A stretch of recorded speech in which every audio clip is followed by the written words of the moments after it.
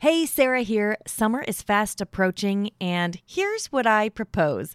A relaxed and simple summer that offers just enough structure to keep those long, sticky days from melting into chaos, and just enough fun to keep your kids asking for more. Also, fairy tales. Lots of fairy tales. I'm teaching a free workshop called 3 Simple Steps to a Fairy Tale Summer, and I would love for you to join me. Save your free seat at the workshop by texting the word fairy tale, all one word, to the number 33777. See you there. Do they get the sense that we want them to enjoy reading, or do they get the sense that we aren't really happy with what they're choosing to read? That's Misty Winkler on today's episode of the Read Aloud Revival podcast. You're going to love it.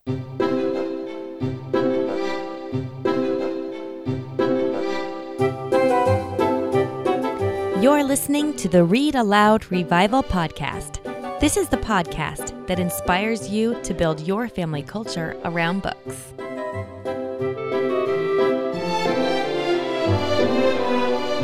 This is episode 46 of the Read Aloud Revival podcast. I'm your host, Sarah Mackenzie, and I am so glad you're tuning in. Right now, our community is right in the middle of a 31-day Read Aloud challenge. Oh my gosh, I love these. Are your kids participating? Basically, what's happening is all over the world, we've got literally thousands of kids committing to read aloud every day. It can be to their siblings, to their grandma, to their neighbor, to their pets, to their stuffed guinea pig.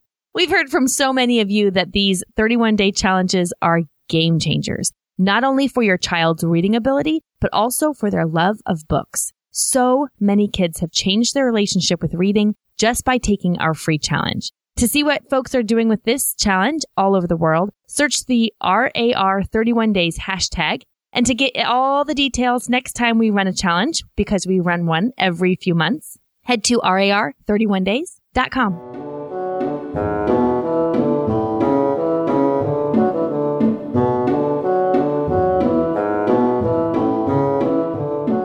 Misty Winkler is not just an organizing and homemaking genius. She's one of my very best pals, and she's also a second-generation homeschooler, which makes her the perfect person to talk to about today's topic. We're going to answer one of the most frequently asked questions we get here at the Read Aloud Revival. We're going to talk about the nitty-gritty between assigning reading and free reading. How do we decide which books to assign our kids to read, and how do we continue to nurture their love of reading even when we're assigning books they don't want to read? Also, how do we manage the different kinds of reading in the schedule? How much time do we allow our kids to do each during the school day? Oh gosh, there's just a million questions. We've been getting them in the forum. I've gotten a ton in email, so I'm excited to dig into this. And I basically can't think of someone better to chat with than Misty. She's mom to 5 kids and the voice behind Simply Convivial. She's also one of my favorite people to talk to about this topic because both she and her husband were homeschooled, and that gives her a perspective I value so, so highly. So, Misty, welcome to the Read Aloud Revival.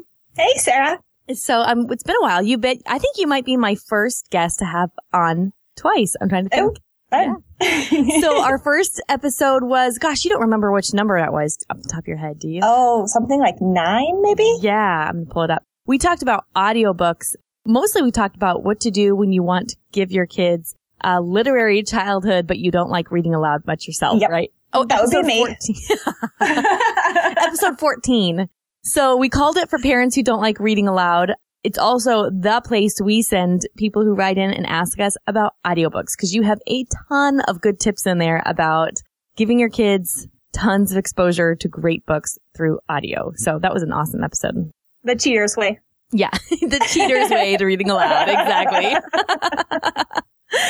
Totally. Okay, so I'm so excited about this today. But before we dive in, why don't you tell us a little bit more about yourself and your family?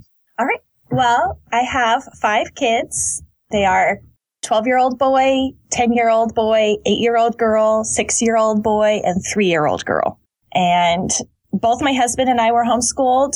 I grew up the oldest of 7. My mom had twins when I was about the same age as your oldest when you had twins. Yes, so. Audrey, my oldest, feels so much kinship to you because of that. So I know that from her experience more than yours. Exactly.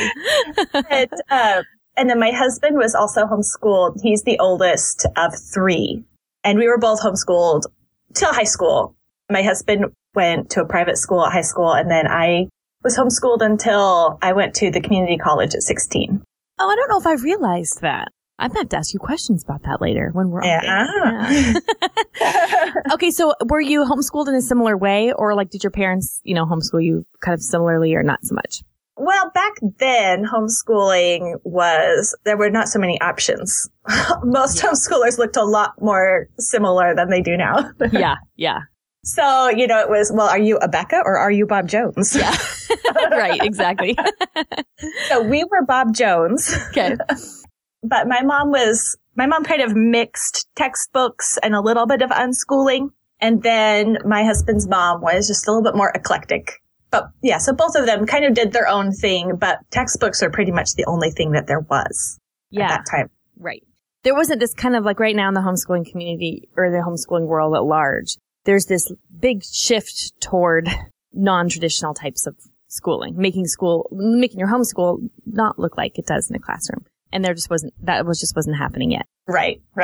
Yeah. So we usually did our textbook type work in the morning and then had our afternoons free. It was a bad day if we had any school after lunch. That was just misery itself. So wow, I don't know if I totally realized that. Okay, because my kids never get done before lunch, so that's really impressive.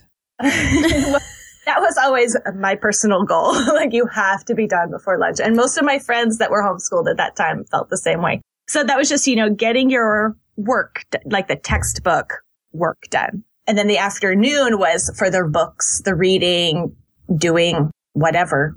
So then did your mom assign, so you basically could read whatever you wanted or like basically work on your own projects and things like that in the afternoon? Yep. Okay. After lunch is pretty much free. Did she assign you like literature to read for school? Did you have that along with your school or was that separate?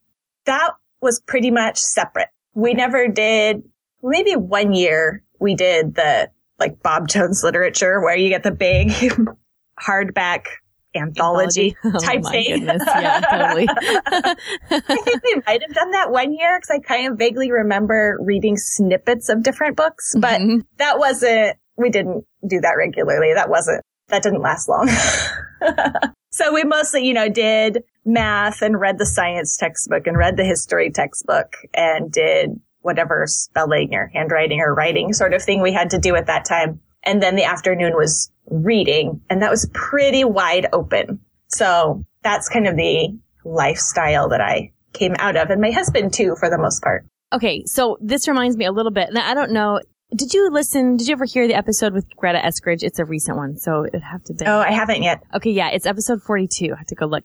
Greta Eskridge of Mon Pa Modern, she was homeschooled and talks about when she was pulled out of school and brought home. I'm not really sure what kind of style her mom homeschooled her in outside of just letting her have all this time to read, but she realized that like she could get her schoolwork done. I want to say she said the similar thing. Like she could get her schoolwork done very early in the day. And then she realized she had all this time to read if she could get her schoolwork done early. And that was one of her favorite parts about being pulled out of school and homeschooled is like now she had the time to read that she really knew she wanted when she was trying to sneak reading in at school, which is totally how I was always trying to sneak reading in whenever I could. Yes. And the great part about that was that I grew up not thinking of reading as school. It was like, I had to get my school all checked off and marked off first, but then I could read.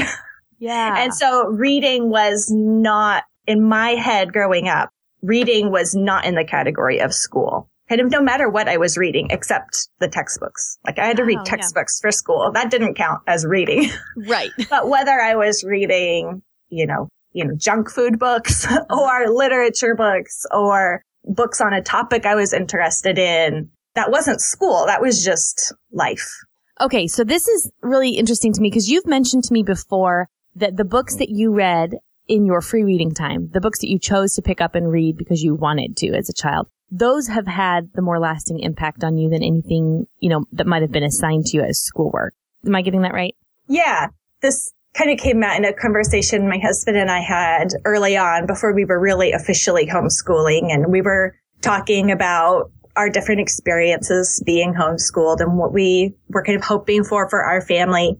And it was actually my husband that said that of the, the knowledge that he gained as a kid, that almost exclusively came from what he picked up on his own and read in his spare time, and not from the textbooks or what he was assigned to read for school.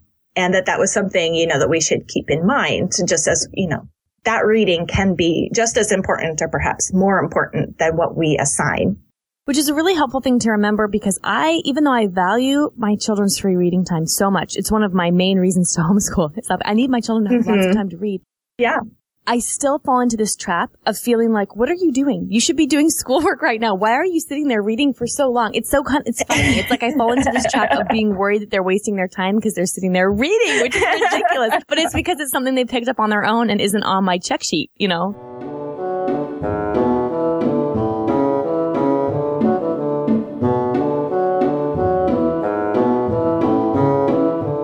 So tell me how that informs the way you approach reading in your home now with your kids. And your oldest is, remind me, My oldest is 12. 12, okay. Yeah. So this has affected kind of how we set up our day because, going back to our experience, I really do try to make the official work be mostly done before lunch. Okay. And that is more difficult during some seasons than others, and some grades than others, of course. And how many toddlers there are running around the house. But however it ends up working out, that there's plenty of time for free reading somehow in the day. And so I kind of have this mentality that if, my end goal is that they want to read, that they do pick up books and start reading. And with that as my goal, like that's what we're working for, then I kind of work back from there. Is that already happening? Then I don't need to be doing anything really. Like score, they're reading. Yeah. I can go read myself. Yeah. Yay. Win, win, win. Yeah. And then if that's not happening, then I can start looking at the situation and why is that not happening? Is the computer on too much? Is that what they're turning to? Have we let other activities expand? Are they out of books to read? What's going on that's making them not turn to books? Is there not time to turn to books? Are there books to turn to? They're turning to something else. I kind of start looking at the situation and asking questions so that we can get to that end goal of them just wanting to pick up a book because the book looked interesting, because they're interested in something. And, okay. So something you just said there. Okay. So first of all, that your end goal is that they read because they want to. That the goal is that they read because they love to, that they want to read. And so if your child is already picking up books and loving to read, you are doing there's a major celebration win there. We put so much pressure on ourselves, I think, to be like, well, yeah, my child loves to read, but not, well, we can talk about that in a second. Not the things I want them to, or not the things, But then I think what you said that really strikes me is if they're not doing that, I start asking myself questions about why. Because I feel like so often we as moms, we put so much pressure to make sure our kids come out right, And so we think, okay, if my child's not reading, and then we just think, I need to assign them reading, I need to force it on them, or our instinct is just a little bit more, let's make it happen. Yeah, let's make it happen. Instead of, let me ask some questions to find out why. Like, let's figure out the symptoms. Why? Like, almost like a physician should really do. What's happening here? What's the really, root problem of what's causing these symptoms that you're not choosing to pick up a book to read, instead of blaming the child for it or blaming ourselves for it, just asking some questions to figure out some minor shifts we can make in our schedule or the way we approach school or our day, or making sure there's enough books on the shelves, things like that may actually solve the problem without us having to get all forceful about it. Yeah. And one experience as a kid that I draw on is that my dad took us to the library every week, and he didn't make us check out books. He just took us along, which was great. We were homeschooled. We didn't get out much, so that was exciting. I think it was a strategy. Let's make the library the most exciting place they go all week. Oh my gosh, that's so funny. That is actually fairly true in my house. So I must be doing something right. You're doing something right. Yeah.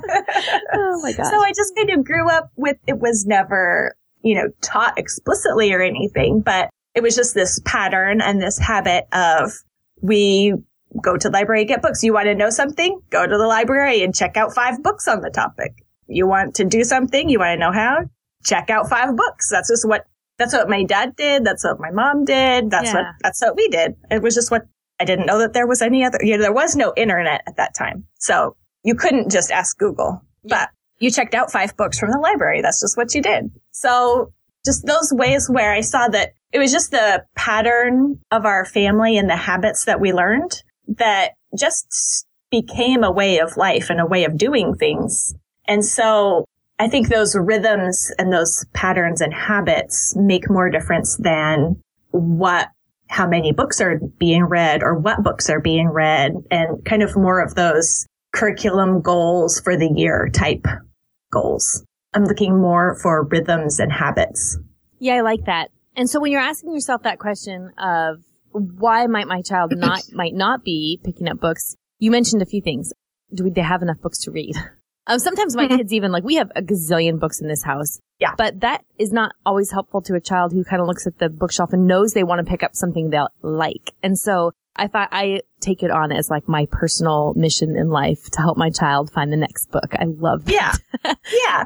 Things like, I know that when I'm not reading much, especially in front of my children, that's setting a different kind of a bar. And, we get really busy. Moms, we're super crazy busy. And so it's really easy for me to slide out of the habit of reading aloud reading to myself in front of the kids during the day, making that a priority in my own schedule. And so I know that if my kids are seeing me read, a lot of times they'll just go grab a book. Oh, that's what we're doing now. We're reading. So they'll go pick up a book and sit next. So things like that. What else do you think might be a good indicator that people can ask themselves as they're thinking through this, if they have kids that aren't really picking up books and reading very often right now? Yeah, are there books to read? And that can be, are there enough? They've already read something and they want something new, or they want a new topic. You can kind of talk to them about that one. Mm-hmm. But then there might be, do they have, are they comfortable reading yet? Is there some kind of barrier in their minds to them reading? And then there's just if they're bored or they want something to do, what do they turn to? And the kids go through phases. So sometimes it might be books all the time, and sometimes it might be Legos or, they have some other, they're digging a hole out back and that's what they really want to do. And so they're reading less. And, that stuff ebbs and flows, and that's okay. I don't really sweat that. But then if it's something like computer or something like, I guess, computer games and movies and stuff like that, I think that sort of thing is often filling the same hole that a book does, that desire for stories and for action and for doing something vicariously. And it's easier than reading. And so I really try to balance my kids' screen time for that reason, because I find that the more they turn to screens, the less they turn to books, because it's just, we all want to do whatever is easier. And I think that's why that's a lot more important to limit than other things. We are computer gaming family. My husband does, my kids do, but it's just something I try to watch. And I prefer to watch it and try to direct it rather than set rules. Because I really dislike saying you have to read an hour before you can play computer. Yeah. Because to me that puts reading back into the chore and textbook category. Exactly. And it's like pairing up reading with vegetables instead of. Right. Yeah. That's what I'm trying to avoid. I'm looking for that same feeling that I grew up with. Was, okay, there's school, and then I'm going to read. Where reading, in my mind, the two just didn't go together. And I don't want reading to be associated with the things you check off so that you can go do what you want to do. I want reading to be in the category of what you want to do. Okay, I love this. This reminds me of in episode 43, I talked to Dr. Daniel Willingham, who is the writer of Raising Kids Who Read. And we talked a little bit about how it's human nature to want to choose to do the easiest thing. So I, as a 34-year-old woman who loves reading, who wants to be a reader, who wants to see myself as a reader, will go to bed at night and bring my book. And I also bring my phone because I think I'm just going to set my alarm. And then this is going to be my alarm. And then about 30 minutes after I'm in bed, I realize I'm cruising Facebook and I still have not opened my book. And so even as an adult, I have this, it's so much easier for me to pick up my book and start scanning the interwebs than it is for me to pick up a book, even though I have so much desire to be a reader. So how much more for our kids who maybe don't have quite as much of that desire, self-motivation to identify themselves as readers. Maybe some of them do, but some of them don't. And how much easier is it for them to do almost anything else in our human nature is to pick up something or to do something that's easy, right? Yes. So I like that you're talking about subtle shifts in the environment and in the way that the mindset around reading, because I think that's huge. If our kids grow up and see reading as something that you do for school, it is so unlikely that they're going to become people who just read because they love doing it. Yeah. Mm-hmm. Okay, so let's kind of tackle the elephant in the room here before we move on, which is what do you do when your kids are reading a lot of fluff, or as some call it, twaddle? Basically, we want our kids to be readers, but I hear this a lot. Parents say, well, my child loves reading, but they never pick up the kind of things that I want them to pick up. They never read good stuff. So tell me about what you think about that, how you handle that in your home. So I kind of see two different categories of twaddle. There's twaddle that I'm like, well, that's just fun, fluffy junk food reading that, that's definitely never anything that would make any book list type reading. And then there's twaddle, like that contains content that I wouldn't necessarily want my kids to be thinking about all the time or mimicking. So, there's Boxcar Children and Hardy Boys, and that's just good, wholesome twaddle. Yeah, light reading, but there's nothing wrong with it. Yeah, it's light reading. Yeah. And then there's, whatever, anything that has, Captain Underpants or Wimpy Kid or I haven't even looked at them, but those never come to our house because I think our kids are very open. When they're reading a story in their mind, they're vicariously living that. And so if they're vicariously living Boxcar Children and Hardy Boys or, Fairy, I don't know what all the categories are, but, that's not a huge problem. But if they're mimicking, kind of disrespectful behaviors and, I don't know, just obnoxious things that they don't need, that stuff doesn't have a place.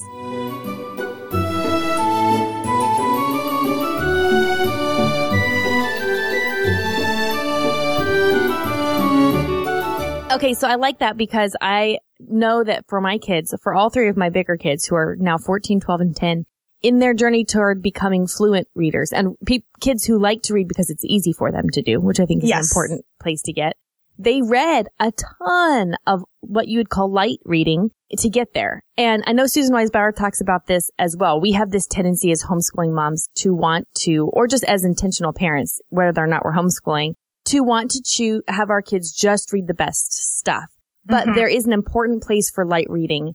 So for my kids, reading things like the Boxcar Children and, let's see, my daughter read the Cupcake Diaries, and another one loved these Disney fairy books, which are totally not excellent books at all. But they were really important along the way to be able to read a ton of books that are really easy that help them gain fluency and become good readers so that reading, the skill of reading becomes second nature. So now they're not avoiding books because it's hard. Now they've become good readers where reading is easy and they can, that kind of opens up a whole new world. So I think there's a really important place for that light reading, especially when kids are, kind of always, there's always a place for light reading, but especially when our kids are in that fluency stage where they're trying to get good at reading.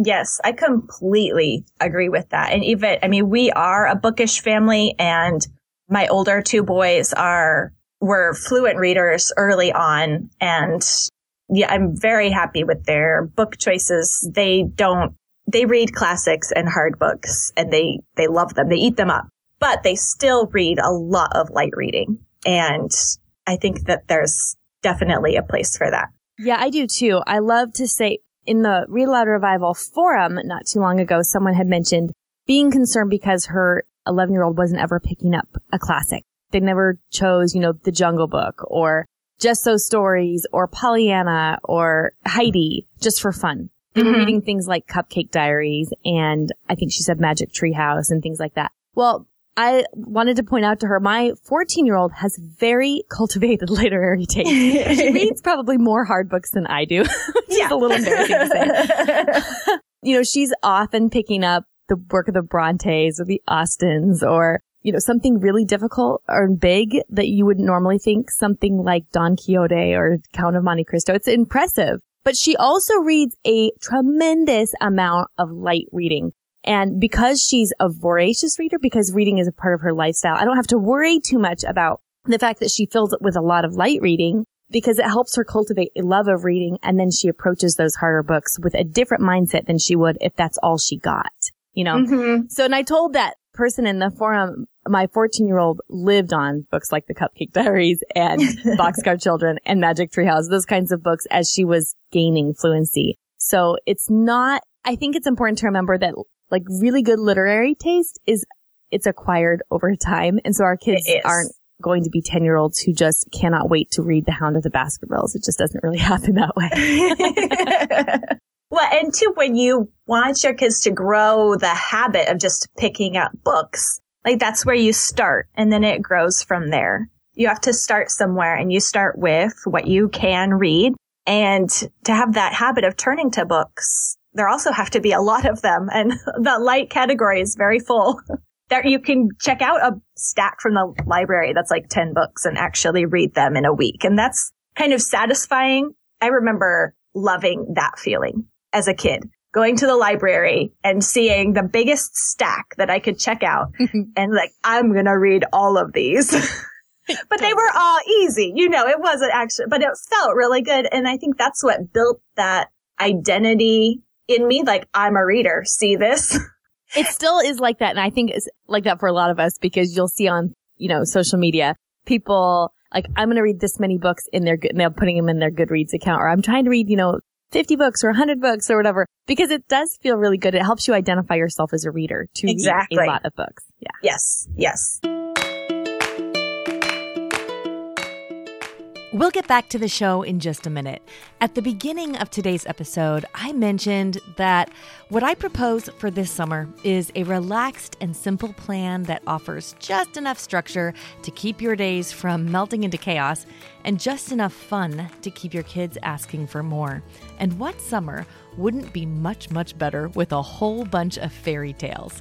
Well, I'm teaching a free workshop called 3 Simple Steps to a Fairy Tale Summer. And here's what we're going to talk about. First, how reading fairy tales can make your summer easier. Yes, easier. We want to take things off your plate this summer, not put more on, right?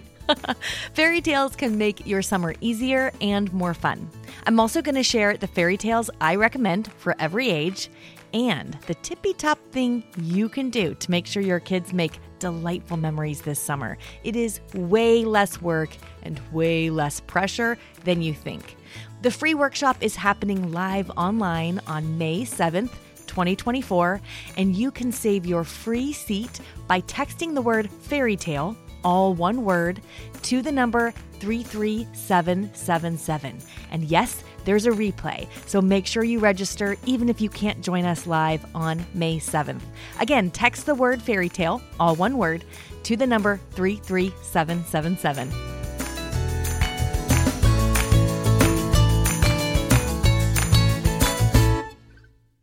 So there's definitely a place for that. And this is fun. My experience for my own reading growing up is I read mostly twaddle, the light reading category. I was actually a late reader myself. Okay, I did not know this about you. I'm so excited to talk about this. Because you are, truly, this is going to embarrass you, but I'm going to say it because all our listeners need to hear that. Misty is truly one of the smartest people that I know. Like, very intellectual. When I don't understand something I am reading, she's one of the first people between you and Brandy Venzel. I will go to you and say, help me understand. I don't know why I can't understand this. And so to hear you say that you were a late reader and that you read a ton of light reading, I'm just really excited to talk about that. I remember being 7 years old and sitting at the kitchen counter and going, I don't get it. Oh, isn't that so painful too? As a mother who's taught so many kids to read, I just got goosebumps. Like, oh my gosh. It's just occurred to me that I have 3 more toddlers that I have to teach how to read. I'm like, oh my goodness. So I was not like even reading a whole sentence at all until I was almost 8 or 8. I don't exactly remember, but not just having a difficult time and reading slowly, but like not putting words together yet. And then at some point when I was 8, I started reading. It just clicked and then I could read. And within the next year, I was reading at grade level and then above grade level. So I was doing it not at all. Then suddenly sometime when I was 8, it just clicked. Mm-hmm. And partly because of that, I skipped a lot of those early reader, the things that kids normally gain fluency on were then, I didn't want to read. Those were baby books. Yeah. Mm-hmm. You know, so this sounds so much. Okay. So I have to interject here. All 3 of my big kids, none of them were early readers, which I think some people find a little bit surprising because they can see like my oldest daughter on social media and all the books she posts or, you know, I'm talking about the things that they're reading now and they're all voracious readers now, but none of them read early. And my son was the latest reader of all 3 and really didn't start reading fluently until he was close to 10. And he also skipped most of those books that you would gain, like Little Bear and Mr. Putter and Tabby and those kinds of early reader books. We just skipped that entire genre because he went from having a really hard time sounding out very simple words to being able to read something the caliber of like Harry Potter almost overnight. And I think this is not a unique story. I think this happens a lot with kids who are later readers is that they are struggling with the phonetic, you know, the skill of learning how to read. And then something happens once they've been given enough time and they reach a certain level of maturity where they're just ready to read. And we put so much pressure on ourselves to get our kids to read in 2nd grade or 1st grade, 2nd grade, 3rd grade, a certain grade level, which I think is really unnecessary because as I've been talking to all of these parents and then, you know, homeschooling experts like Andrew Pudua at these conventions, the truth is that's just not how it works for most children. So I feel like we should free ourselves from that pressure. You do not need to have a 2nd grader that can read at the 2nd grade reading level. I have never had a 2nd grader that read at the 2nd grade reading level. But by the time my kids have become 5th or 6th graders, they're always reading well above that reading level. I think it's very similar to, you know, babies learning to walk or, you know, potty training. But by the time the kid is 6 or 7, there is absolutely no difference when they were potty trained. And the same thing with, you know, learning to walk. Some 9-month-olds can walk and some are well over a year before they walk. By the time they're 4 or 5, it makes no difference. Yeah. Yep.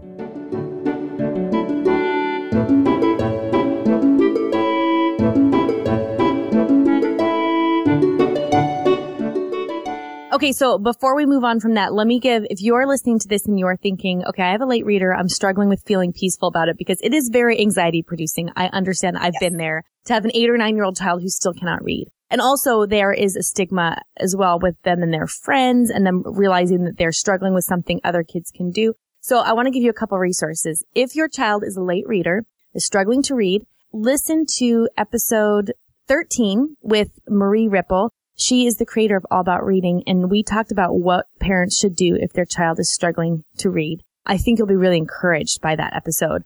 Some very simple things to do that will make a huge impact. And then also in the show notes to this podcast, so we'll put a link to that in the show notes. So all you have to do is go to readaloudrevival.com and look for episode 46, and we'll have links to all this. We'll have links to that episode with Marie Ripple. We'll also have a link to a post I wrote recently on series books that help struggling readers. And so in that post, I articulate a technique I used with all 3 of my children in very low pressure, delightful way to use the kind of series books that your kids don't want to put down, like Nate the Great, Encyclopedia of Brown, Boxcar Children, things like that, in a read aloud way at the beginning. I don't even want to get into it right now because it would kind of usurp our conversation here. But basically, using series books to help your kids kind of get over that hump of struggling to read to becoming kids who cannot get enough books. So we'll put links to all of those in the show notes.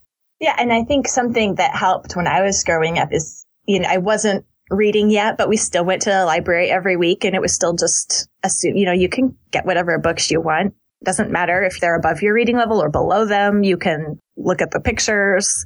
It was still just to say, well, you're going to read at some point, and we're just still going to get books. And, we're going to the library because Dad wants to get books. Yeah. That's not really about you. It's just, this is what we do. Yeah. And so there wasn't pressure. And when it clicked. And then I was reading up a storm. So I read, all the Boxcar Children, all the Nancy Drew. I went through a choose your own adventure spurt. I checked out every kid cookbook the library had. Oh. I can remember certain sections of the library. And I would go there hoping that someone had returned a book I'd never seen before, so that a new book would appear. And their collection didn't change very often, so it really never happened. And then I got a little bit older, like 9 or 10 or so. And then it had to be Civil War. If the ladies weren't wearing big poofy dresses, I was not interested. Oh, interesting. Okay. I went through a Civil War spurt when I was like maybe 7th grade or so. And, so almost all the novels that I read were, historical fiction, Civil War era. But then that made me just identify with that period. And so then whenever it was the history book or I would like the causes of the Civil War, suddenly that was my issue. That was one of my favorite things because I loved the Civil War, even though really that interest was mostly only seen in what I was reading in my spare time. It still cultivated that interest in me, even though it wasn't very schoolish and didn't look very serious. It was still good. It was immature, but I was 10 and so that was okay. I could be immature. I was 10. Yeah. So when your kids are picking up a lot of light reading, do you try and steer them a different direction? Do you just let it go? How do you approach that? I just let it go. Okay. And I make sure that there are plenty of options in the house on all kind of levels. So there is light reading for them to just pick up, but there are also plenty of very interesting, solid books. I've scoured book lists since my oldest was a baby. And so at this point, at used book sales or whatever, my eye is very attuned to picking out, okay, that one's going to be a good one. Yeah, right. So our house is just full of books, and there's a mix of the light things, like Sugar Creek Gang and Hardy Boys, and then some things like Henty, which are still, historical fiction. They're not literature, but they're not super light. So I try to fill up where most of the stuff that they have to choose from is kind of in that category, kind of bringing them a little bit farther. And when they're interested in a certain topic, try to find books on that. I got my older 2 Kindles a year and a half ago, because I just couldn't keep them in books. Yeah. It was so much easier to keep them in Kindle books. Yeah. But then my middle, so both my older 2 were early readers. They were reading by 5. And so that poses kind of a different challenge of right. keeping them in books. Right. Oh my goodness. Especially books that are appropriate content-wise for their age. Yes. Yes. That has been a struggle for them. Now my third is a girl, so it's my girl that's my later reader. And she is 8 and not fluent. She can read, but it still takes her a long time and is a struggle. So she'll pick up a book and read a page and then put it down. And so she's not even reading, like starting at the beginning and finishing a book. Okay. Unless maybe it's still Mr. Putter. She can read Mr. Putter aloud to her little sister. Yeah. But anything else, like she wants to read Secret Garden. And so she picks it up and she reads like a paragraph, maybe a page, and then puts it down. And she'll pick it up and read like a middle book page, Yeah. She's not reading from beginning to end. I love that though, because she's like identifying herself as somebody who reads The Secret Garden, Exactly. It's so nice. Yeah. And so I also then don't say, oh, you have to start at the beginning, or you can't pick up another book until you've read, you started this one, you need to finish it, or anything like that. I really want them to develop their own relationships with the books. And she is identifying herself as a person who reads Secret Garden, even though that's really a little bit beyond her right now. So I just let her do that and have that experience, even though, and the thing is, she's listened to it on audio before, audiobooks. Oh, perfect. So it's not like she doesn't know who the characters are or what's happening. And, we have the one that's illustrated by Tasha Tudor. Oh, I love that one. So she just pages through and looks at the pictures. Okay, so do you assign books for your children to read in addition to what they read on their own? When I was pregnant and sleep deprived and going through those kind of phases, I did none at all. So my older two would have been in early to mid elementary at that, and they were fluent readers.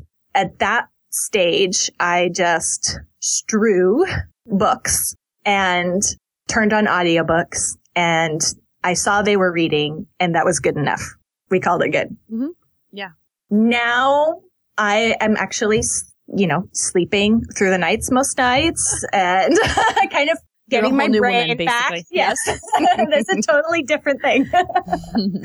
And so what I've done this year is for my 10-year-old he has a weekly school checklist, and at the bottom is just a what I'm reading right now section. Okay. And it says history, science or natural world, and story. And so we have a Monday meeting and he fills that in himself. I say, so what are you reading right now? And he tells me. And so that kind of encourages him to pick a broad range. So is he supposed to be reading something in each of those 3 categories? So he always has a book going in one of those categories. Got it. Okay. Yeah. But he picks them. So I've put that list there, just that kind of categories. And he's a kind that would be reading multiple books at once anyway. So that's not a pressure thing. Mm-hmm. That's just so you're not reading 3 novels at once. Okay. So kind of teaching him to choose a broad range of interests. And history is actually one of his favorites. So, and then the next Monday, I'll look at his list from last week and say, did you finish that one? What did you think of it? And if he's still reading it, but we just put it on the list for that week too. So it's not like he has to finish them in a week or anything. It's just a way to have a place where I know, where it's like a prompt for me to say, so what are you reading? I'm reading this. So how's it going? What was your favorite part? So you make space and room in the schedule and the expectations, basically, that reading is happening. But you're not necessarily assigning actual books for him to read as part of his, like for literature, do you assign any particular books to be read for that? Or does that just depend on the season? Well, the story category is kind of literature, but it's any fiction. So the level that he chooses varies, but it's his choice. Yeah. In school, we do Shakespeare. If there's a literature book that I really want them to experience, that's something that's probably going to become a read aloud or an audiobook in the car. Yes. Or something like that. Yes. And not, here, you have to read this. Okay, this is so good. I didn't know that, but that's actually how we do it too, basically.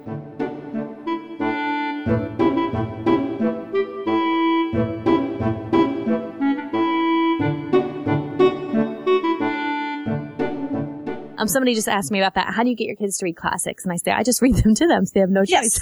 Yes. So you listen to The Wind in the Willows in the car, or you sit down and you read Heidi with them all together. And then that's where they get their classics in. So the way we do it at our house is somewhat similar, a little bit different. I like what you said at the beginning about how it depended on, if you are getting a lot of sleep or if you have a new baby or you're pregnant, because I think we have this idea, a lot of us homeschooling moms, we have this idea that our homeschool schedule is supposed to be consistent. Like we always do these things every year in and year out. But life is never like that. So I am just like you in that when we're having a rough year, like when we had the twins and actually the next year and then the year after that, I put a lot less pressure on myself and on my kids to be hitting certain particular benchmarks as far as like, we're reading this many great pieces of literature each year. But I love the idea of making time and space in the schedule and making it something that happens in your school day, no matter what. What we've done this year, and this is the first year we've done this, is that I knew that I have 2 kids, my 10 and 12-year-old, who read a ton of fantasy, love fantasy, but they just don't generally choose anything that's not fantasy. Yes. And so I want them to read other things that are not just fantasy, even though I love that they read lots of that too. And so what I've done is I chose 6, which is just a completely random number I picked that I figured would be reasonable. And I chose 6 books for each of them that I thought would be good reads, but I knew we weren't going to get to as read alouds this year. And I put them in their school book and I put them on their list. And I told them, I don't care if you read these all in a month. I don't care if they read them all in September, if you read them all in May. I don't care if you read one a month all year long, But basically, by the end of the school year, you need to have read these books. And they're not hard. They're not necessarily classic. Okay, so for example, this year, my 12-year-old, I assigned The Family Under the Bridge. Have you read that? Haven't. Okay, it's just this lovely tale. It's a light read, but it takes place in France, and it's about some children and their experience with homelessness in France. And that doesn't sound like a light read. It's actually easy to read, and it's enjoyable to read. And when my daughter picked it up, she started reading it and finished it in like 2 days because it was so good. But I think the difference between saying you have to read a chapter of this a week in October, or, a day or whatever in October, and the difference between saying, I'd like you to read this at some point this year, kind of changes their relationship with it so it doesn't feel like so much of a slog. They can choose to read them in any order, or maybe when they're having a hard time finding something they want to read, I say, go look on your school shelf and see if there's one of those assigned reading titles that you haven't hit yet. Yeah, and I try to choose things outside of the genres they normally choose. So for my 10 and 12-year-old, I'm almost always choosing historical fiction or other fiction that's not fantasy. For my 14-year-old, I'm almost always choosing fantasy because she never picks it up and reads it on her own. Yes, I think that's great. And I can remember, my mom, it never went on our school list or anything, but I can remember my mom saying, oh, you should really try reading this. I think you would like it. Or have you seen this book? And so then it's more like this conversation. Like we're just both readers and I read this book and I think you would like it too. That's something that normal adults do. Yes. That's normal behavior. Exactly.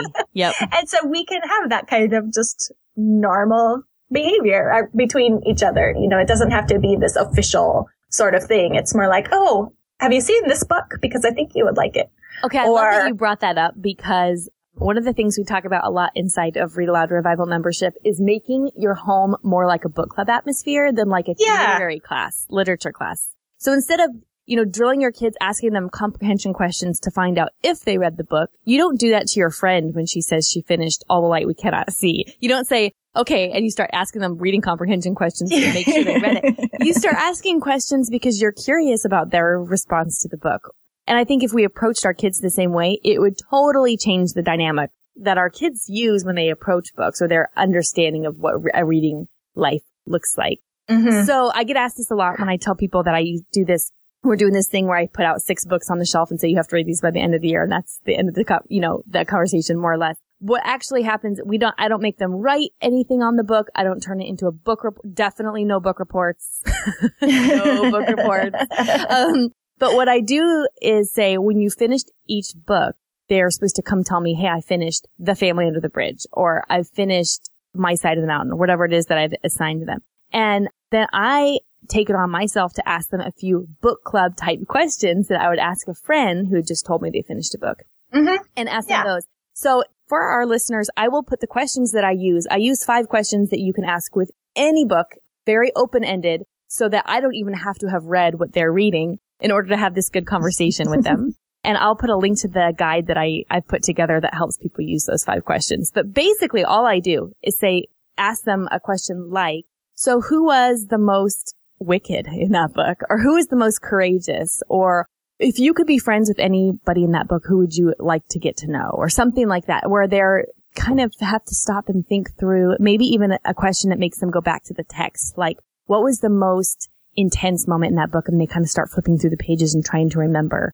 And then, especially if I haven't read the book myself, it's totally more like a conversation between friends or people who are just readers, really a conversation between readers, rather than a teacher saying, get the right answer, tell me all the right answers. Yeah.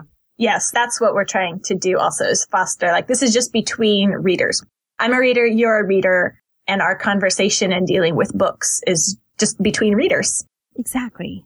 It's not forced or, check the boxes and make sure all the right answers are done, or you've read it in the exact right way or anything like that. So now I did forget, this year, I did assign a literature book for my 2 older ones, and this was a first. I assigned Pilgrim's Progress to my 10-year-old because I didn't think he would. And like I said, he's been a fluent reader for 5 years already. So, but still, actually, I gave him the Kindle version and the audio version. And I was having him I think he's only listening now, but for a while I was on top of it, he was following along on his Kindle while listening. Yeah.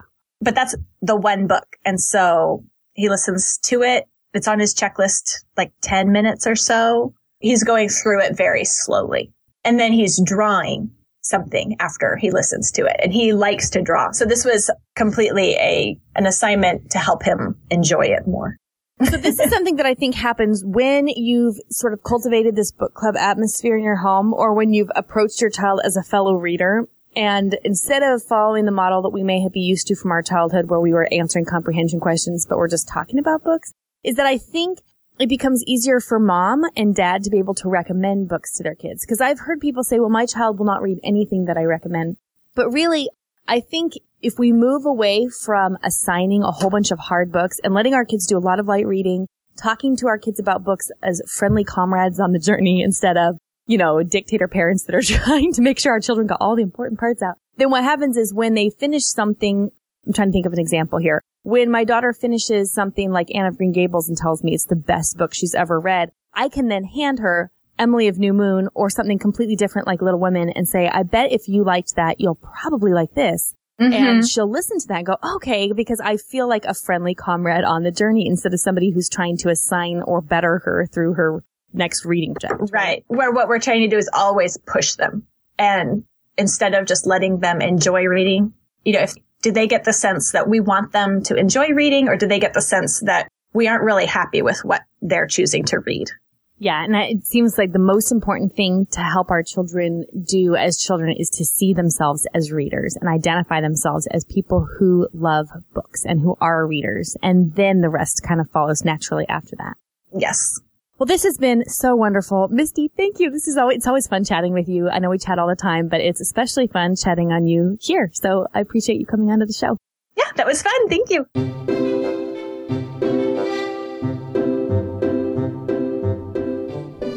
Now it's time for Let the Kids Speak. This is my favorite part of the podcast, where kids tell us about their favorite stories that have been read aloud to them. My name is Isabel. I'm 10 years old, and I live in Minnesota. My favorite book is The King's Shadow by Elizabeth Alder. Something scary happened to the main character in the first chapter, so I didn't want to read any more. But Mommy told me that you can't judge a book from the first chapter, and she was right. We kept reading, and I loved seeing how the main character's early tragedy was turned into a beautiful gift. Hi, Sarah. This is Abby. My favorite book is The Secret Eggs. Oh, by the way, I live in Katy, Texas. My favorite book was The Secret Eggs. My favorite part was the cats and the baby birds. I like the cats. I like that and Betty too. I can't really remember most of the story, but I liked it. My name is Garrett Douglas. I'm 12 years old and I live in Katy, Texas. My favorite book series is Encyclopedia Brown because you get to try to solve the case at the end of every chapter for yourself.